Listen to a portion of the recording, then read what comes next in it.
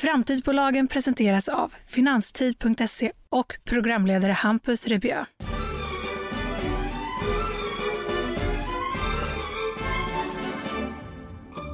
Hej och välkommen ska just du vara. I dagens avsnitt träffar jag Magnus Winterman, vd på Syncro Group. Ett bolag som beskriver sig själva som ett konglomerat snarare än ett investmentbolag. Många bolag talar just om strategiska förvärv och att skapa tydliga synergieffekter mellan sina portföljbolag. Men hur gör du egentligen verklighet av din uttalade strategi? Magnus berättar om olika parametrar som spelar stor roll vid ett förvärv. Även om ett bolag kan se lysande ut på pappret och där det i teorin ska kunna uppstå tydliga synergier, så finns det andra faktorer som också spelar stor roll. De mjuka värdena.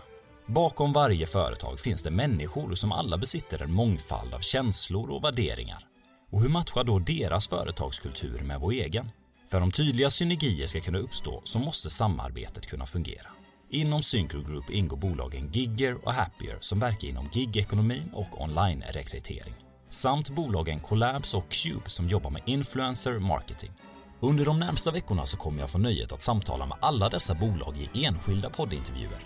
Men först ut ska vi alltså få lyssna in Magnus Winterman. Hej och välkommen Magnus Winterman, vd på Syncro Group. Tack så mycket. Hur är läget? Jo, men det är bra, verkligen. Du tillträdde som vd den 1 januari. Kan du berätta om din tid sedan dess? Nej, men det som har skett sedan jag tillträdde, det är väl att jag har tillsammans då med mitt ledningsteam sett till att få full kontroll så att säga. När man går in som vd eller ledare i ett nytt bolag, då är det ju viktigt att se hur alla pusselbitar faller på plats då som man får jobba med. Det kan handla om allting från kostnadskontroll, se över olika delar på avdelningarna hur det fungerar och styra upp verksamheten utan att för den delen tappa tempo. Det vill jag säga då. Så att jag menar, lagd plan ligger och sedan så försöker vi exekvera på den. Fortsätta framåt men ändå liksom sätta din prägel på verksamheten och få den här kontroll på egentligen allt. Det är vad jag är ute efter just nu. Du kommer från rollen som IR-chef på Syncro Group. Kan du berätta om beslutet att axla rollen som vd när förfrågan kom? Jag hade ju rollen som IR-chef, Investor Relations-chef, sedan 1 januari i 2021 då. Och den rollen, den var ju intensiv. Jag kom ju in i en period då med när företaget började ta så att säga nya kliv i marknaden. Man hade precis blivit noterad på marknadsplatsen Spotlight Stock Market och då behöver man någon som sköter IR då. Och då gjorde jag det. Jag jobbade väldigt nära då tidigare vdn och grundaren Claes Persson då.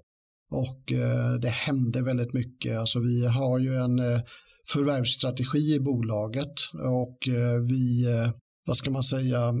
för att liksom hantera den delen och alla nyanställningar i bolaget så blev det intensiv marknadskommunikation för att det vi ville göra där, det var ju verkligen att hela tiden hålla marknaden informerad.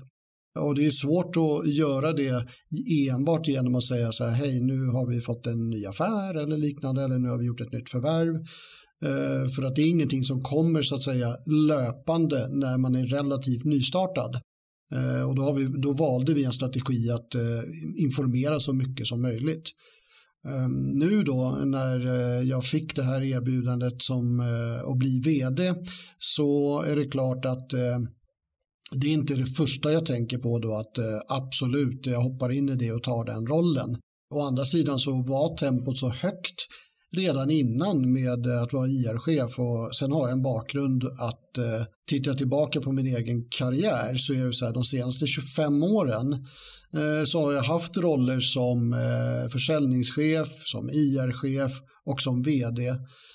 Och vd har jag varit i liknande typ av faser som det här bolaget om jag inte har dragit igång allting själv från scratch. Och tittar man då på de här 25 åren så skulle jag säga att 19-20 av de åren har jag varit vd. Så när jag fick den här frågan då kändes det som att arbetsmässigt så hade jag ändå lagt så mycket tid och jag kunde bolagen så pass väl.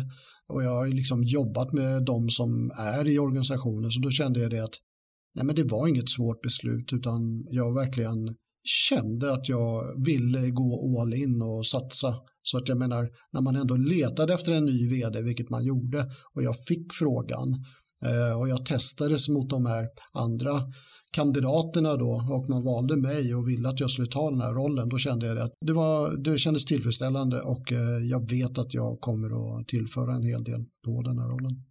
Du nämnde Claes Persson som tidigare var tillförordnad vd på Syncro Group, och jag har ju faktiskt mött honom för ett poddsamtal i september förra året. Då hette ni Gigger Group. Hur kom det sig att ni bytte namn till Syncro Group? Ja, alltså hela Gigger Group, eller Syncro Group som vi nu heter idag, härstammar ju från Gigger. Jag vill ju tydliggöra då alltså var vi befinner oss nu med bolaget. Med Syncro Group så är ju vi ett företag som i vår tur då investerar i olika typer av verksamheter inom främst då tillväxtmarknader då. Och det är SaaS-företag som vi har koncentrerat oss på. Och då när vi gick på börs från början, då var ju Gigger som vi gjorde det med så att säga, och det härstammar ju då från det bolaget som idag är Gigger AB i vår konstellation av ägarbolag. Och Gigger, det är ju precis som det kanske framgår då, jag hoppas i alla fall, men det är ju från gig-ekonomin och den typen av företagsverksamhet. När vi sedan då började förvärva fler företag inom till exempel influencer marketing med Cube och Collabs och sedan därefter inom rekrytering med Happier, då blir det ju märkligt om de bolagen ska ägas av någonting som mer eller mindre går att liksom, vad ska man säga, att man tycker att jämfört med att det är liksom gig-ekonomi, för det är det ju inte då, utan de bolagen ingår i en företagsgrupp. Då valde vi att byta namn på hela verksamheten, alltså den mamman då, till Syncro Group, för att det vi vill få ut är ju synergier mellan alla de här bolagen. Så Syncro Group tycker vi passar väldigt väl. Kan du förklara skillnaden mellan ett investmentbolag och ett konglomerat och varför ni beskriver er själva som just ett konglomerat? Ja, det gör jag gärna, för att det är bra att du tar upp det. Jag berörde ju det i vd-ordet också i bokslutskommunikén, för att det handlar om, det är ju att ett investmentbolag, om man nu skulle tänka på vad Syncro Group är, ett investmentbolag, det är ju ett bolag som investerar, tar stora positioner i bolag de tror på, men det de gör, det är att de köper inte bolagen till 100%, utan de går in tungt i dem och får majoriteten i bolagen. Och sen ligger de på den investeringen tills de säljer av, eller som de fortsätter att äga den och utöka den investeringen. Men de tar inget så här aktivt ägande. Ett konglomerat är ju att nästintill likställa med själva finessen då investmentbolag. Skillnaden är att konglomeratet, där tar man fullt ägarskap i de bolagen man investerar i och till 100% ägandeskap, och sedan därefter så hjälper man till så att säga att utveckla de bolagen, för att när man går in, då är det inte det att man tycker att det här är en bra investering i en bransch som man tror väldigt mycket på, som då det här investmentbolaget kanske gör. Ett konglomerat har mer eller mindre en tanke bakom varje förvärv, att hur ska man få dem att faktiskt synka med de andra i gruppen, och sedan tittar man också på sin egen kompetens i gruppen. Vad kan vi tillföra varje företag för att affärsutveckla och komma ännu längre i så att säga den totala affären, så att det är skillnaden. Vi ska tala mer om hur ni arbetar med synergieffekterna och då hur bolagen samverkar med varandra. Och det är ju faktiskt intressant, för jag kommer ju få möta alla era bolag för enskilda poddsamtal under våren, och det är ju Collabs, Happier, Cube och Gigger. Men om vi ändå lite kort skulle gå in på deras verksamhet och beskriva vad det är de jobbar med. Ja, det kan jag. Tänk Gigger då. så finns det ju väldigt många människor som har tillfälliga uppdrag. Det är ju det som gig alltså betyder egentligen, att man tar ett gig. Det kan ju vara en trubadur på en restaurang till exempel som spelar, och man vill anlita den här trubaduren flera kvällar i veckan, och man vill också då från restaurangens sida att trubaduren i det här fallet ska skicka en faktura. Men har inte trubaduren ett eget företag, ja då är det svårt att skicka en faktura, och det gör man då genom ett företag som Gigger. Det vill säga att man loggar in, man skapar ett användarkonto och sedan så fyller man i alla uppgifter man behöver för att kunna tillföra då den här uppdragsgivaren en faktura. Och sen när man väl har gjort det då som giggare då, som man blir då, den här trubaduren, så betalar sedan Gigger ut, när man då får in pengarna betalt från uppdragsgivaren, så betalas det ut till giggaren då lön, och med hänsyn tagen till alla så att säga skatter och avgifter, sociala avgifter och sånt som man drar och betalar in åt den här giggaren, så att man sköter hela den delen, vilket innebär att giggaren i det här fallet blir tillfälligt anställd av Gigger under perioden när man har det här uppdraget. Utöver det med Gigger så har vi då möjlighet att ge giggare som inte har ett eget uppdrag, då kan de i Gigger-plattformen leta efter uppdrag. Det är företag då som annonserar om att de söker arbetskraft, tillfällig arbetskraft, och giggare då. Man ansluter då till den här uppdragsgivaren och man får ett tillfälligt uppdrag. Så att det finns flera olika fördelar i det här för en giggare. Och det är ett stort intresse från företag som söker efter tillfällig arbetskraft. Mm. Jag tycker ju det är en väldigt intressant plattform med Gigger, eftersom ni då både vänder er till arbetstagaren och arbetssökanden, men även till arbetsgivaren som kan få hjälp med administrationen kring lönekostnader exempelvis. Ja, hela, om man säger gig-upplägget, att jag faktiskt så igår satt jag på en restaurang och så överhörde jag ett samtal mellan två personer, varav den ena då verkade ha en massa olika typer av uppdrag. Jag vet inte om han kanske spelade som diskjockey eller någonting, samtidigt som han hade andra uppdrag, och då hörde jag att han sa att jag har lagt ner alla mina bolag. Nu går jag via gigplattform. För det är så jäkla mycket enklare faktiskt. Jag får allting där och slipper allt strul och du vet som man kan ha om man har eget bolag. Om vi fortsätter att kika på Happier, som ju faktiskt har en tydlig synergi till Gigger. Jo, men det är det. Happier är ju ett online rekryteringsföretag då.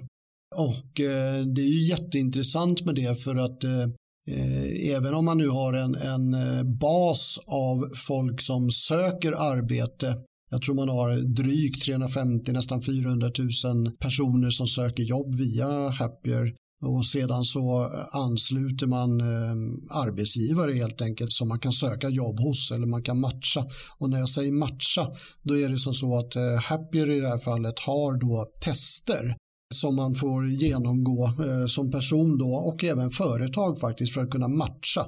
Och det kan vara så här logiska tester eller tester som visar på vad man har typ för kompetens. Jag menar, alla har ju inte världens bästa CV, alla har ju inte högskola, utan det här är testerna det liksom mer ser vad man är lämpad för, om man är lämpad för serviceyrket eller vården och så vidare. Det är någonting som funkar då väldigt bra att kunna komplettera med Gigger, för att i det här fallet så kan man även erbjuda giggarna att bli testade då i Happiers plattform.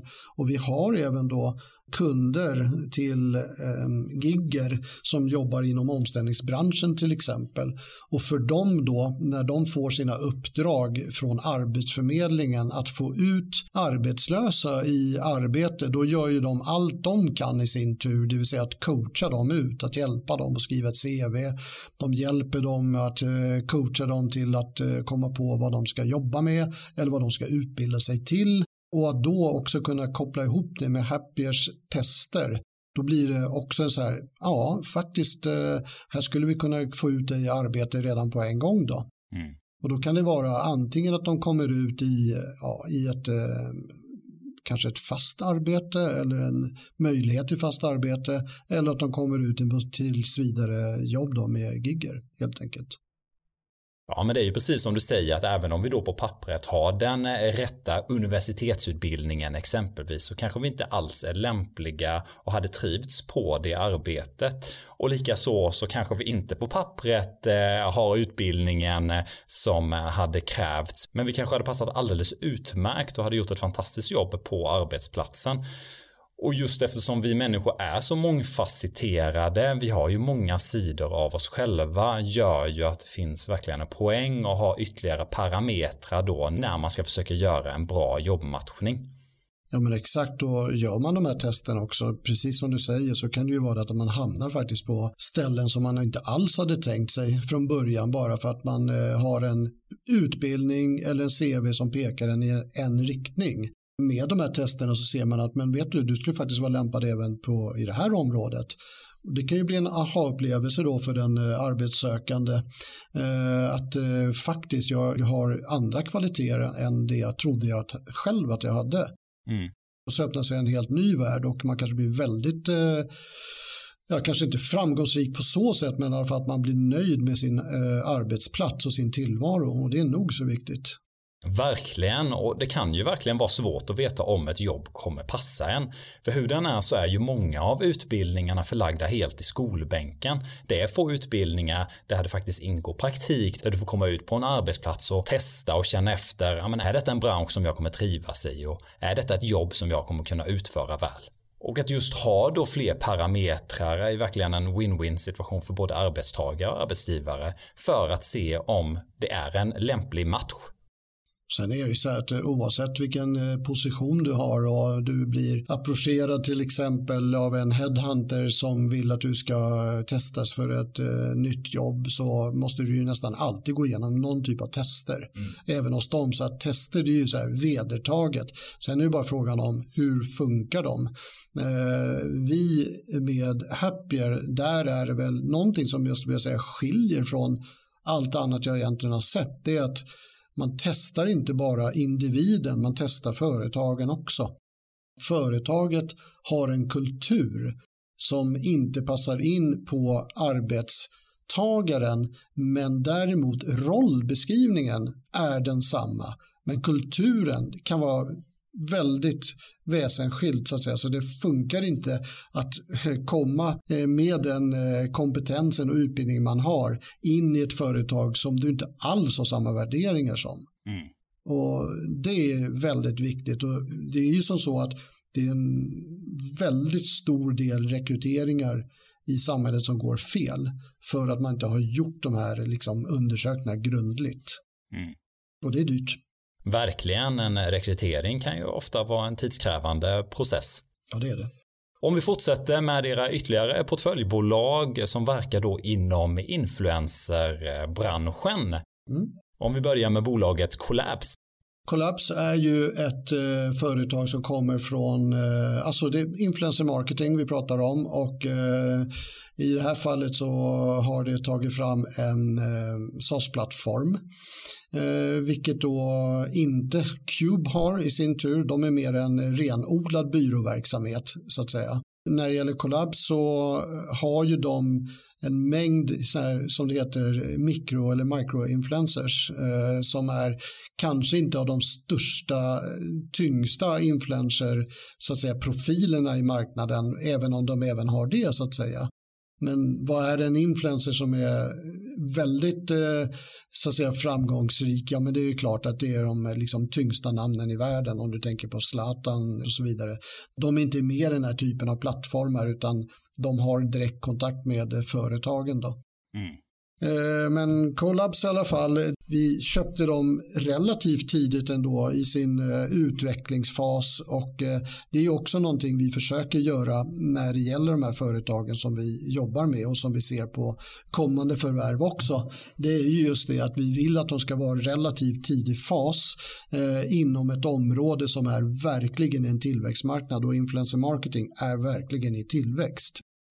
Tittar man då på Collabs med sin plattform och sen så har du Cube då som var det senaste förvärvet när det gäller influencer marketing, så pratar vi byråverksamhet och expertis och kompetens som kompletterar då själva Collabs-affären.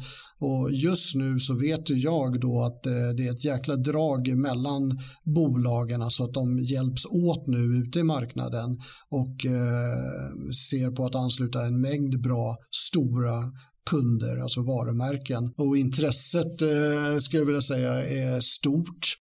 Inom marknadsföring, jag menar om man nu går från tidigare all traditionell marknadsföring i om man säger tidningar och reklamskyltar och så vidare, och sen så kommer man till digital marknadsföring med Google AdWords och allt du kan tänka dig med sociala medier och så vidare med Facebook och Instagram, och sen så kommer då influencers och den här makten och den styrkan som det är en influencer som man profilerar produkter genom att sätta den produkten i händerna på en influencer som har stor marknadspåverkan. Då är det klart att man blir intresserad. Följer man någon som man verkligen tror och litar på och den helt plötsligt marknadsför en produkt som passar in i den så att säga formen för vad den står för, ja men då blir det ju faktiskt lätt att ta till sig det och trycka på köpknappen när man är inne på Instagram eller Facebook eller bara på dennes konto då. Ja, verkligen intressant, och det ska som sagt bli väldigt givande och få möta alla dessa bolagen för enskilda samtal och djupdyka mer i deras verksamheter. Mm. På pappret så kan man verkligen se att det finns många möjliga synergieffekter.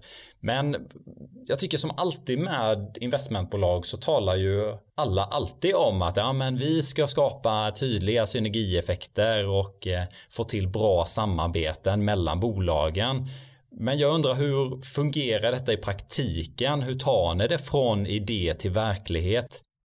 Vi ser egentligen redan från början synergimöjligheten. Om man nu tänker på influencer marketing som ett exempel, så är det som så att det är inte alla dessa influencers som faktiskt har ett eget bolag.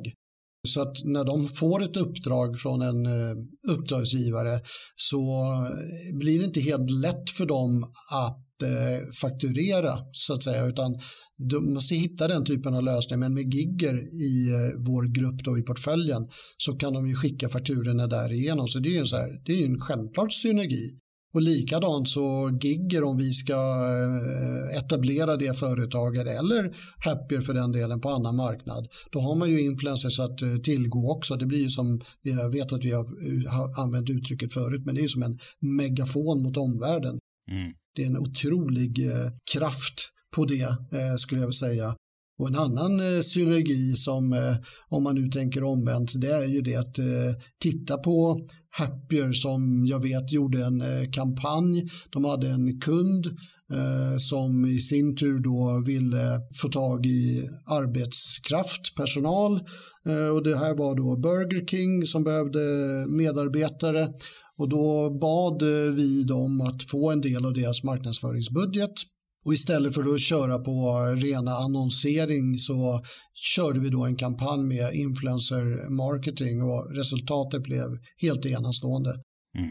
För att just de här influencerna som berättade om Burger King och hur bra det var där och vilket härligt jobb det var och så vidare, så då nådde man ju till hur många som helst. Mm. Så att faktiskt, jag skulle säga att vi är duktiga på att jobba med synergier, och för kommande förvärv så är det likadant där. Det är liksom, det måste ingå den delen. Du kan inte skapa någonting av någonting som inte finns, utan vi måste någonstans se det, och det ligger ju i vår plan givetvis. Mm. När vi diskuterade arbetstagare, att allting kan se perfekt ut på pappret, att arbetstagaren och arbetsgivaren borde vara en perfekt match. Men sen när man djupdyker så kanske det inte alls fungerar, för att man kanske har olika värderingar eller ser på arbetskulturen på ett olikartat sätt. Och hur ser det då ut när ni ska göra ett nyförvärv? För det kan ju på pappret se alldeles fantastiskt ut, en perfect match, att oj vilka synergieffekter vi kommer kunna få till här. Men det är människor som ska arbeta tillsammans, och det är ju i ett fungerande samarbete som vi då kan åstadkomma fantastiska saker ihop. Hur har ni då arbetat för att det ska bli en bra match på alla plan? Det var en väldigt bra fråga. För det är som så att vi har också sagt nej till förvärv. Och det är för att det inte har varit en perfect match med människorna. Även om bolaget på pappret har sett exakt ut så som vi skulle vilja få in det, så har det kunnat funnits motsättningar som har gjort att den tiden att lägga det på att få allting okej, så att säga, att det ska fungera personmässigt, då har vi till slut kommit fram till att det spelar nästan ingen roll vilket pris vi får ge, alltså även om det är en så pass bra affär. Funkar det inte med människorna, då gör vi det inte. Och tittar vi nu på, främst då, om jag nu får säga det, som det är influencer marketing-divisionen, som vi har delat in alla bolag i divisioner då. Vi har gig economy, vi har online recruitment och sen så har vi influencer marketing. Och i influencer marketing så har vi just då 2 företag som faktiskt till viss del då konkurrerade ju givetvis, men de har sån samsyn på det de vill på marknaden, och där såg också Cube att de har ingen SaaS-plattform som de behövde, men det hade Collabs. Och sen var det också så här att Fredrik Ruvisare som kommer hit, som jag förstår nästa gång i en podcast, han är ju vd för Collabs, och sen så har du Olof Lindblom som är vd för Cube. Och sen har vi också Pernille Lotus heter hon, som är då vd för Cube i Danmark. De funkar jättebra ihop. Alltså de har sån samsyn, och nu är det som att de är ett rent säljteam och jobbar över alla gränser, och de ser sig som ett bolag i stort sett, skulle jag vilja säga. Även om de samtidigt känner en prestige att de vill för sitt bolagsräkning vara den som drar in den här affären. Men de delar på det, de delar på sina resurser, och de hjälper varandra. Så att den styrkan som de har just nu, den är otroligt härlig att följa. Så att jag vet att vi har mycket att vänta oss av den divisionen. Sen tittar du på de andra delarna då, när det gäller Happier och Gigger, då är det väl mera där jag ser online recruitment och gig economy, så att säga, det är arbetsmarknad. Där ser jag också de här synergierna, och det är någonting vi håller på att bygga upp sakta men säkert då. När jag talade med Claes Persson så berättade han att ni kontinuerligt har träffar mellan dessa bolagen för att det ska kunna uppkomma synergier, att man ska kunna komma på detta tillsammans. Arbetar ni fortfarande på det sättet? Vi jobbar så fortfarande, och i olika typer av konstellationer, men främst är det så att vi har våra möten där vi sitter och affärsutvecklar egentligen då, en gång i veckan. Och då på agendan då har vi egentligen att varje bolag får dra kortfattat hur det går sen förra gången man var inne på det mötet, och sen så sitter man och brainstormar lite med olika typer av kunder och kundupplägg, och då är det alltid någon annan som faktiskt är inne i något case där man skulle kunna få ut ytterligare synergier från varandra eller från de olika kundsituationer man är. Så jag skulle säga att det är en ständig affärsutveckling, och lika så nu, alla vi företag sitter ju faktiskt ihop på en och samma adress, och vi har jäkligt bra sådana fikarum och matsalsutrymmen där man sitter och äter tillsammans, och varenda konferensrum det är blandade människor i dem, skulle jag säga. Det är alltid någon från något annat av de andra bolagen med de här mötena. Så det är så här, att gå till kontoret, det är inte så här en vanlig dag på jobbet, utan det händer grejer hela tiden. Ja, det låter verkligen som ni har skapat en kreativ miljö där idéer får flöda fritt. Ja, det är knappt man hänger med själv. Så fort går det, och smarta människor, verkligen smarta människor.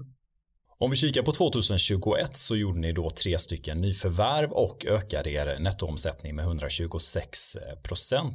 Samtidigt så känns det som att aktiekursen inte hängde med i samma takt. Vad tror du att det beror på? Ja, det är väl så att förväntningarna på den här typen av bolag, det är klart att vi har kommunicerat väldigt mycket och vi har haft bra drag i marknaden, och jag vet att det blev ett stort intresse, mer eller mindre en hype nästan, för det här företaget, och jag tror att det var väldigt många som såg potentialen. Men sen så, jag skulle nog säga det också att det är en sak att komma med en omsättningsökning, men samtidigt är det ganska många som sitter som traders, alltså daytraders under den här pandemin och i den fasen vi befinner oss nu, som handelsmönstret och beteendet av många av de här, det är att man gärna köper på en rapport och sen så säljer man direkt efter. Man är inte långsiktig på samma sätt som kanske förr. Och då har det blivit mycket, tror jag, det att man är ett bolag som inte visar på lönsamhet så att säga. Det är svårt att göra det som relativt nystartat bolag där man har också en uttalad strategi om att det inte är år vi ska vara lönsamma, utan det kommer längre fram. Och även om vi har varit tydliga med det så har inte alla dessa daytraders sett den långsiktigheten. Så jag tror att de har tagit hem vinster så fort de har kunnat faktiskt. Mm. Och det är det som har gjort att det blir en volatilitet i aktien har det varit ganska hög och mycket olika kursnivåer har vi sett. Då. Så att, men jag tror att med fler långsiktiga investerare och att vi också kan förklara vad det är vi gör för någonting, att vi inte är gigger utan vi är synkro med de här bolagen i gruppen. Om man nu bara tittar på värdering, jag menar titta på influencer marketing divisionen som vi har, jämför vi med andra bolag i marknaden, så skulle jag nog kunna säga att bara just den delen, alltså vår influencer marketing del, skulle om man jämför med de andra kunna ha en värdering på kanske 500 miljoner. Ja, precis som du säger så har vi ju och befinner oss fortfarande i extrema tider med väldiga kursrörelser. Är det svårt att som bolag inte stirra sig allt för mycket på aktiekursen och fortfarande försöka ha det här fokuset på målet och vart ni är på väg? Man tittar alltid på aktiekursen, det gör vi ju såklart i bolaget och i ledningen, men det är inte det som så att säga vi koncentrerar oss på, utan det är ju den dagliga affären egentligen då, och se till på så att de här synergierna vi pratar om verkligen faller på plats så att vi håller kostnadskontroll och inte bränner för mycket pengar. Och det är det som sedan ska visa sig då på resultatet i våra rapporter som kommer. Och har vi tagit extra kostnader då hänger ju det alltid ihop med någonting. Det är ju inte för att vi helt plötsligt höjer varandras löner, utan det är ju faktiskt för att vi har genomfört förvärv och har förvärvskostnader, eller att vi vidareutvecklar plattformen och kan förklara det väl så att säga.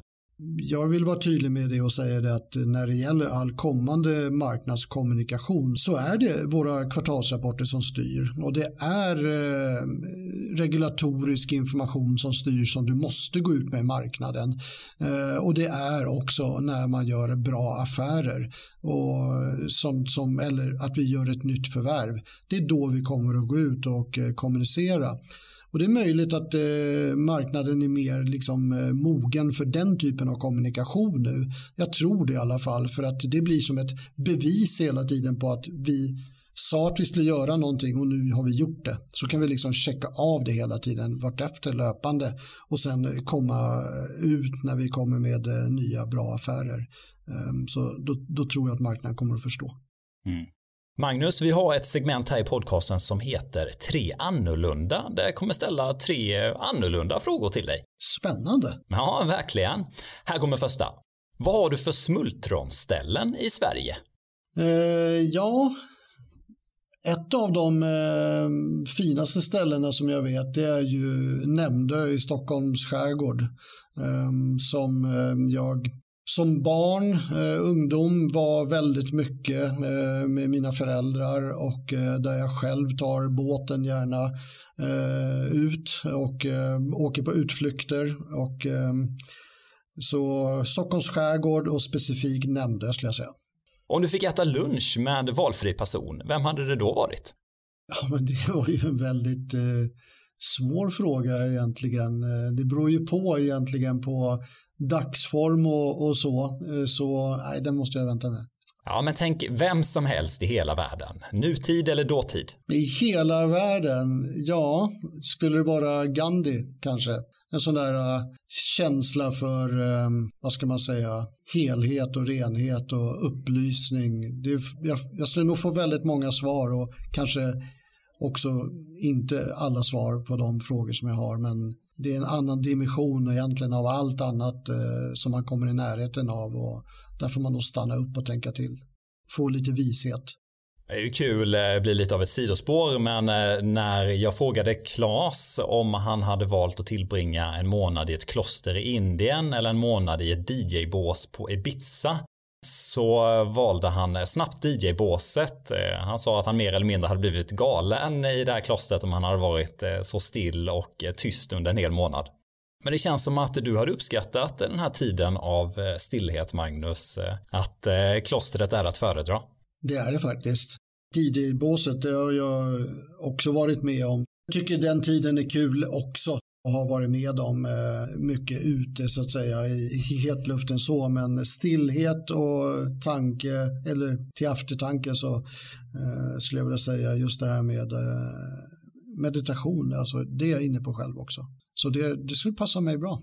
Ja, härligt. Det är där ni kompletterar varandra, du och Claes. Säkert. Jo, vi är ju olika som personer, givetvis, men samtidigt så funkar vi extremt bra ihop. Och det är väl någonting med honom, hans framtidssyn och hans innovatet. Alltså han kan ju se, vi brukar säga det att han kan se runt hörn. Det är som så att han ser saker och det är ju han som ligger till grunden egentligen för de förvärv vi har gjort. Och det är ingenting som har varit självklart för oss. Men när vi väl har genomfört de här förvärven då kompletterar vi varandra på det sättet att jag gärna liksom hanterar det när det ska komma på platsen. Då har vi kommit till den sista annorlunda frågan. När lärde du dig något helt nytt? Ja, jag har fått barnbarn. Mm-hmm. Ja, hur var det att gå från pappa till att bli antingen morfar eller farfar då? Nej, men det var ju, först var det som en skräckblandad förtjusning att jag skulle bli det, för jag kände att är jag verkligen redo för det? Men det kan jag säga, när man väl har det där barnbarnet i sin famn, då är det kört. Och det jag lär mig av det här, det är att jag har jobbat jäkligt mycket i mitt liv och kanske inte alltid på gott så att säga, utan familjen har fått stå lite vid sidan i och med att jag har haft den här typen av jobb och uppdrag typ hela mitt liv. Och då har det varit svårt att veta hur man ska fördela tiden på rätt sätt. Och det har kostat på genom åren och jag har väldigt bra relation och kontakt med mina barn idag. Och nu när det kommer ett nytt barnbarn då ser jag på att jag måste bli bättre på att hantera balansen mellan familj, privatliv och arbete för att få ut det bästa av mig, i min version i alla fall. Jag skulle säga det att utan balansen, det kan gå galet faktiskt, tokigt om man inte har den balansen med jobbet. Så jag känner att jag har lärt mig det, att ta vara på att hantera privatliv och jobb.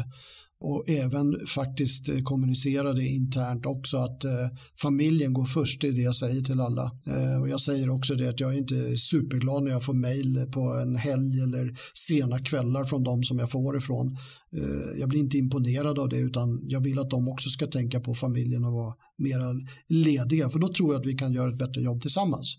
Vilken fin insikt och lärdom, verkligen. Ja. Jag trodde du skulle säga typ att jag har lärt mig att spela banjo eller något. Ja, jag skulle gärna, inte banjo kanske, men piano eller gitarr hade jag gärna gjort. Om vi kikar på 2022 och er förvärvsstrategi, är det något som ligger redan nu i pipelinen? Är det något bolag som ni kikar på att förvärva?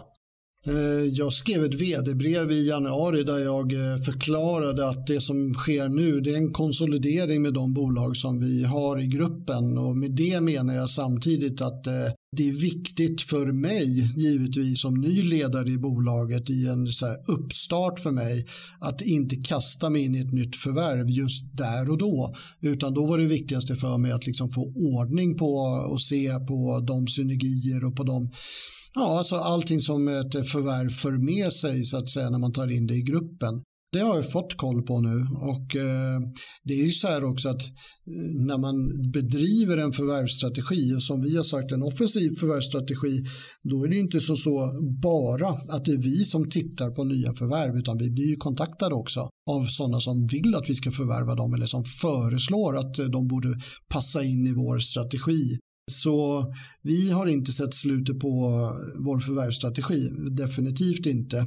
Nu känns det som att vi ska fortsätta göra smarta val. Och sen om det är inom samma divisioner som vi befinner oss i nu eller om det dyker upp någonting annat, det kan jag inte svara på, men att vi kommer att fortsätta, det är säkert. Mm. Om vi kikar internationellt och er utlandsstrategi, jag vet att ni bland annat har börjat etablera er i England. Mm. England är ju där vi så att säga satte ner spaden i höstas.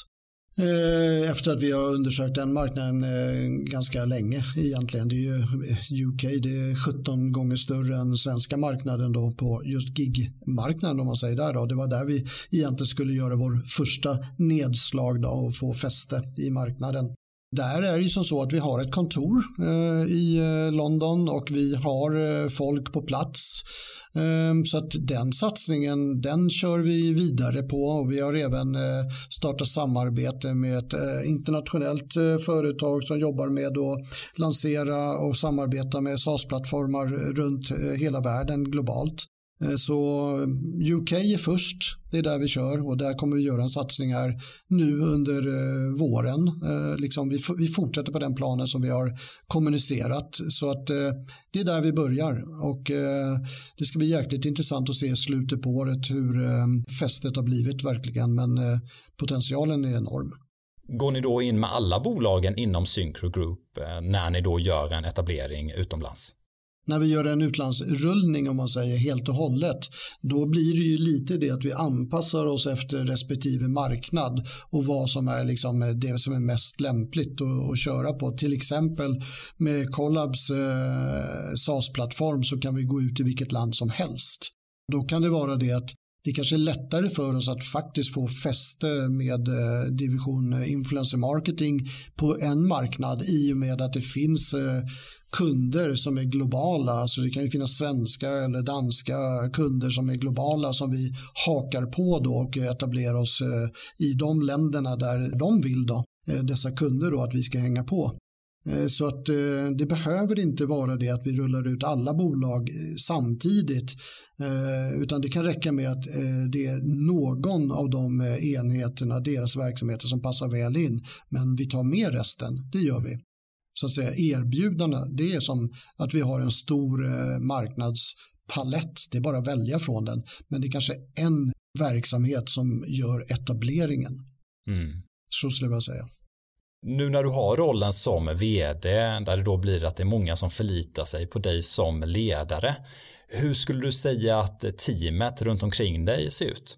När jag tog den här rollen så det är inte självklart, som jag sa från början, att man tar den rollen, utan det viktiga för mig då det var att veta, har vi rätt personer i bolaget att fortsätta jobba tillsammans med nära mig och även i personalen i de olika bolagen då som vi äger. Och jag kände det att det ledningsteamet som jag sen då också har satt upp och som jag jobbar intensivt och nära med, det är bland de bästa som jag skulle säga att jag har jobbat med under alla mina år. Mm-hmm. Och att då de faktiskt har anslutit till Syncro Group, det är ju för att de tror så jäkla mycket på den här idén med att förvärva bolag i framtidsinriktade branscher, tillväxtmarknader, och med den erfarenheten de har från Stenbeckbolag och så vidare. Jag menar, sammantaget det så jag har nog aldrig varit med om att jobba med ett bättre team, och med det sagt då, så när man får den ordning och reda och ser framåt så som vi gör tillsammans, så jag känner verkligen så att den styrkan vi har, det kan bara gå åt ett håll nu, och det är rakt uppåt. Det är så jag känner. Det är sån power i det här bolaget, och det ska bli jäkligt intressant att se när vi kommer in på nya förvärv hur vi ska samarbeta med dem. Jag tror så otroligt mycket på det här. Magnus, då har jag en sista fråga till dig, och den lyder: vad är ett framtidsbolag för dig? Ett framtidsbolag för mig, det är ett innovativt bolag i en tillväxtbransch som, om man nu säger så här, det är inte traditionellt industri om man säger, utan det är faktiskt inom nya marknader som kan drivas av antingen IT eller det kan vara hållbarhetsfrågor. Men det är det liksom. Det är någonting som tilltalar väldigt många människor i många olika generationer. Och där man ser på att det kan vara inom allt, alltså förnyelsebar energi eller liknande. Men jag anser att vi är inom just den typen av bolag, alltså framtid, det är det vi sysslar med. Då ska du ha ett hjärtligt stort tack, Magnus, för att du har kommit hit, och nu ska det ju bli väldigt spännande som sagt att få möta alla dessa bolagen som ingår i Syncro Group. Ja, och det är jag glad för att vi ska ha dem med, för att det är ju så till syvende och sist att visst, vi på Syncro, vi är supersmarta och bra på att liksom hitta de här bolagen, men det är ju de som utför jobbet. Och det ska bli kul när de får komma hit och berätta, för att det är de som är värdet i den totala, så att säga, sättningen i vårt hela bolag. Stort tack. Tack. Du har precis hört podcasten Framtidsbolagen. Ett initiativ av finanstid.se och programledare Hampus Rebieu.